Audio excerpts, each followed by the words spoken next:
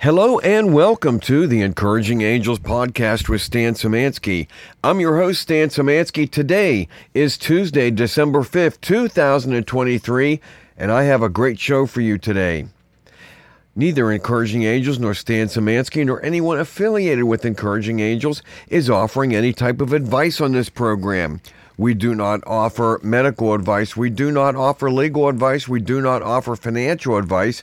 We do not offer personal advice of any kind. Please consult a professional in the area of your need or interest. Everything presented is for entertainment and informational purposes only.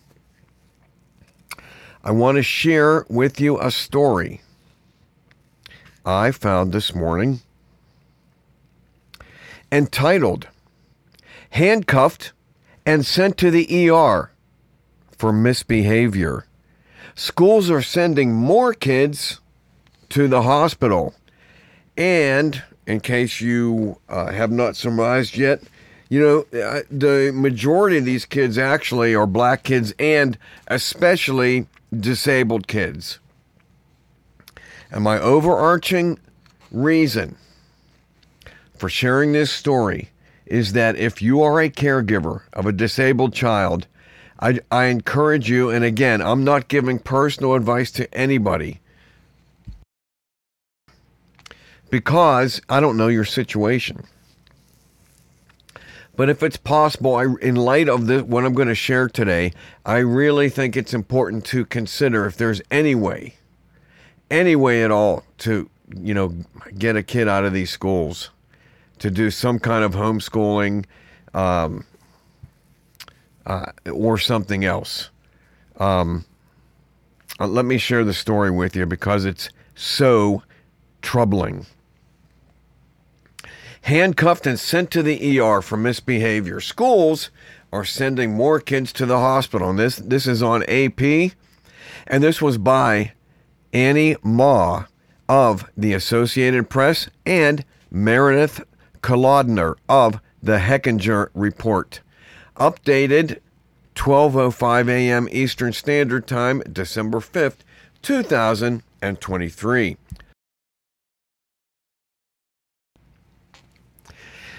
Salisbury, Maryland, AP.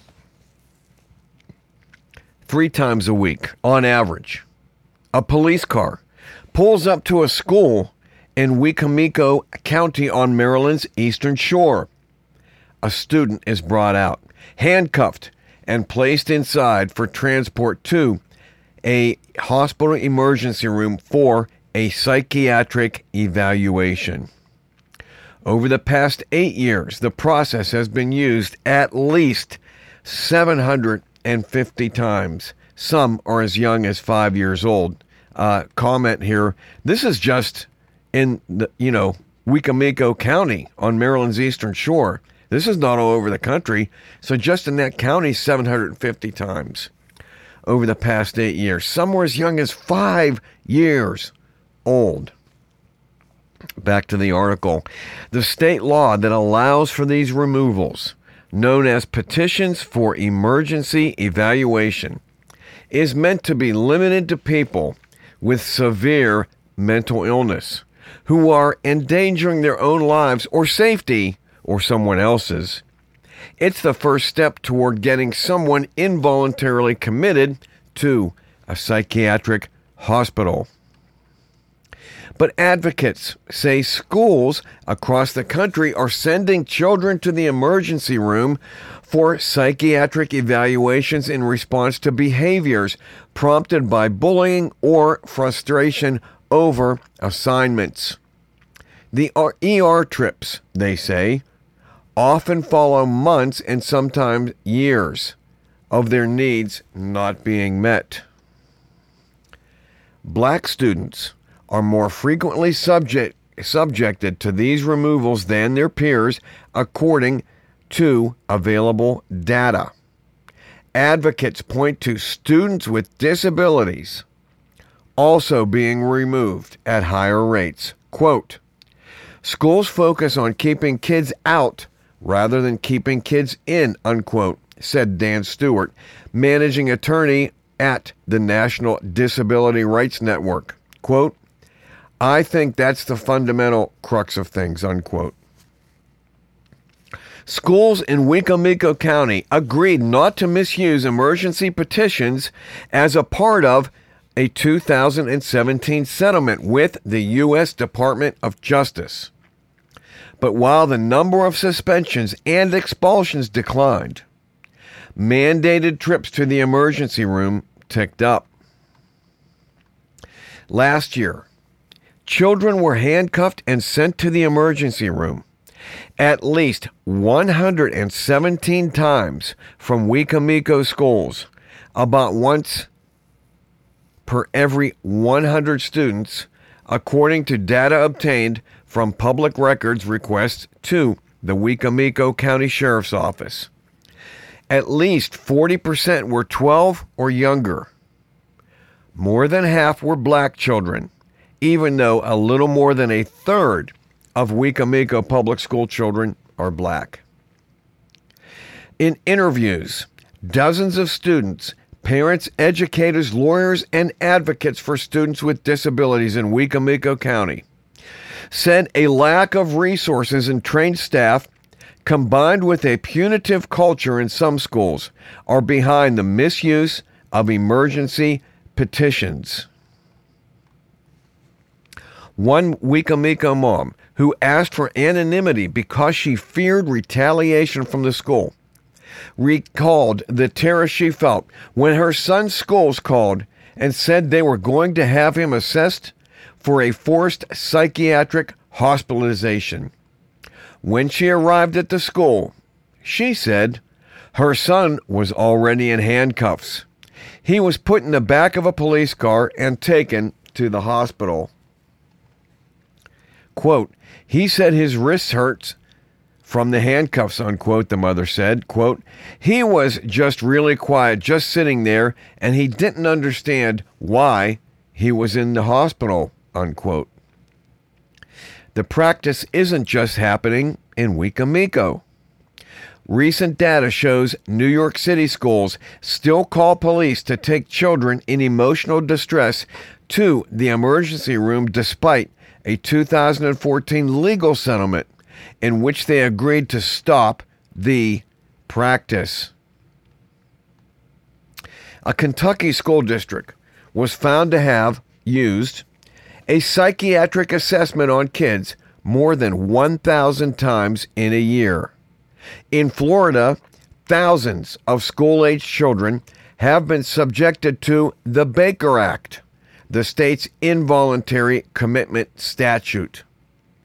In a settlement with the Education Department's Office of Civil Rights, the Stockton Unified School District in California agreed to protocols that require other interventions before referring students with disabilities for psychiatric evaluation. In Maryland, Wicomico uses emergency petitions more often per capita than almost every other Maryland school district where data is available. Baltimore City, for example, last year had 271 emergency petitions from schools compared with Wicomico's at least 117, according to data obtained from law enforcement agencies through public record requests. But Baltimore's student population is 5 times as large.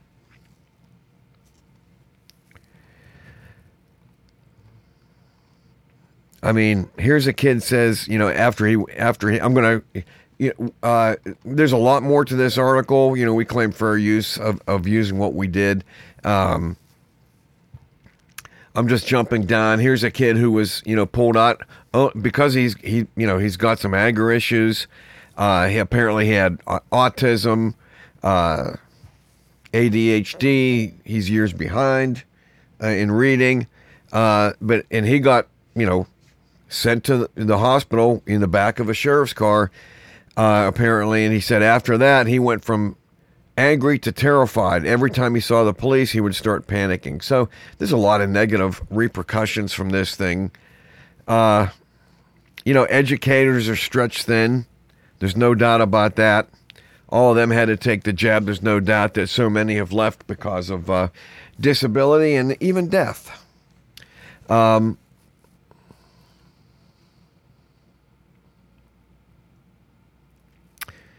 Yeah, here's a quote. Quote, the civil rights of children is at stake because it's more likely it's going to be black kids and kids with disabilities who are subjected to all kinds of biases that deny them an educational opportunity, unquote.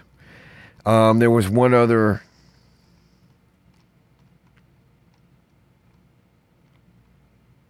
thing I wanted to share.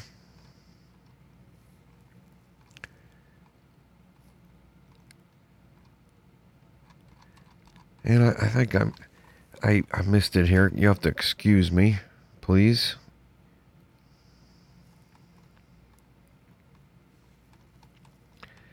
I mean, they're basically just saying it's easier.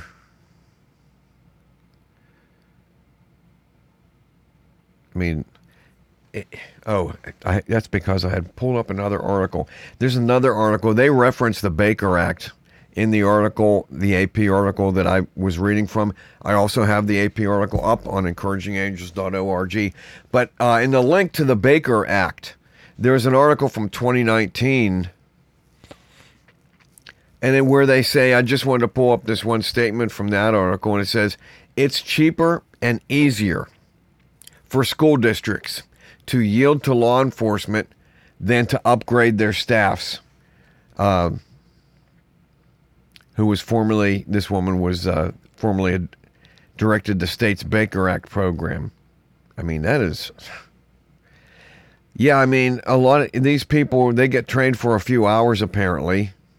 And you can click on the link in the AP article that where the Baker Act is hypertexted, and that'll take you to this Tampa Bay Times article from about 4 years ago. And I mean, these kids are being removed with, they're not even consulting the parents, put in the back of a cruiser and taken to a hospital, for psychiatric evaluation. Now, are there some kids that would need that? Probably. I'm sure that's why this was originally enacted. But,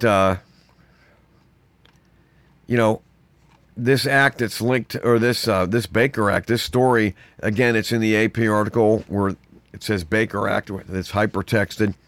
I mean, there's a splash picture of a mother and a son. It says he was committed when he was 11 after telling a joke. Committed to an institution for telling a joke. Folks who are in the community, I'd say that's black community. That's the way I say, they have had to deal with a lot. And then we've got the disabled community. And the folks who, I can just tell you, because that's my, I'll say that's my community. Again, for those of you who don't know who might be listening, you can look on encouragingangels.org and see our story and our story about our daughter. And, in the trailer to our movie, my wife and I did 8.5 years of ICU level care in our home for our daughter.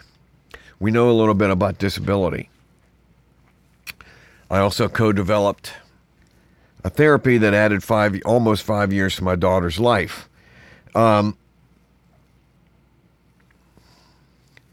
can tell you this, is that people who don't have someone disabled in their home, whether they were growing up or, or as the parent, they don't know. There's a lot of things to understand about the baseline of someone who's disabled, and they're all different.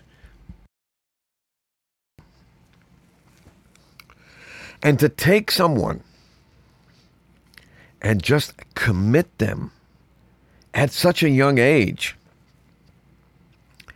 I can only imagine the trauma and the mark upon them. But this system gets paid to do things like this. So, I mean, if it were me, and again, I am not offering personal advice or any kind of advice to anyone about anything, But I look at this, and if it were me and my kid, I mean, I'm not going to go into what happened, but there was just skullduggery at an institution where my daughter was attending. And when I brought it up to them, they banned me from coming back into school. And then, I had to write them a letter about what they were, engaged in. And we pulled our daughter out of that institution. It can be done. And we fought for and got all of the therapies that she needed, because my daughter could not walk, could not talk, could not toilet herself, could not transfer from chair to bed, etc. She really couldn't do all the things of daily living. But we fought for and got, speech therapy and vision therapy, occupational therapy, physical therapy, all that stuff. We had them come to our home where we observed everything. And we were the boss. So I can't tell anyone what to do. I just bring this to light and, share with you a little bit about us. And I look at this and I just can't, imagine that, yes, a teacher might not be equipped to handle a special needs kid because they're not a special needs teacher, but, they did sign up for it. But it just increasingly looks, like putting your kid into a public school is just horrific to me. Where they're handcuffing children and taking them away.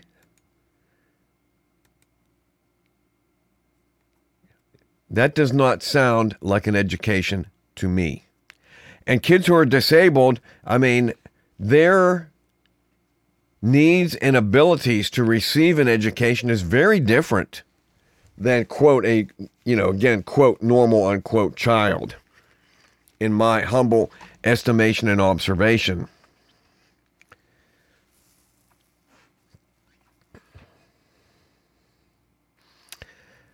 I just think the best, again, I'm only speaking for me, the best thing, if it were me, to pull, my kid out of there, which is what we did.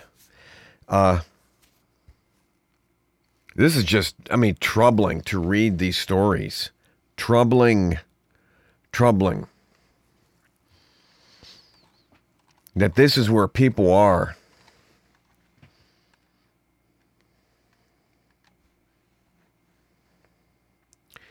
Maybe it's judgment for a country that over the past 50 years has killed 70 million plus children, through abortion, that this is the kind of people you get to take care of your kids. I don't know. All I can say is really consider trusting Jesus Christ as your Lord and Savior and ask Him to protect you, provide an answer, save you from your sin, and for you to be obedient to Him. Because this kind of stuff, what's next? Seriously, what's next? Is it just fences and barbed wire and your kid will never come home? I don't know.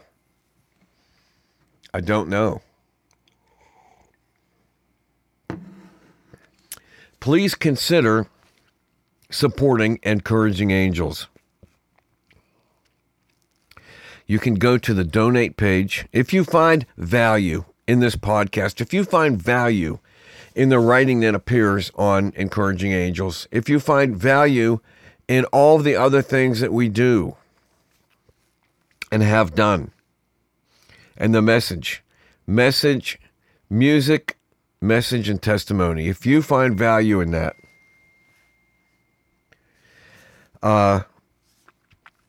please consider supporting Encouraging Angels. Go to www.encouragingangels.org. And please you can give using your plastic card at the Cornerstone link that's right there, or you can send something to our P.O. box.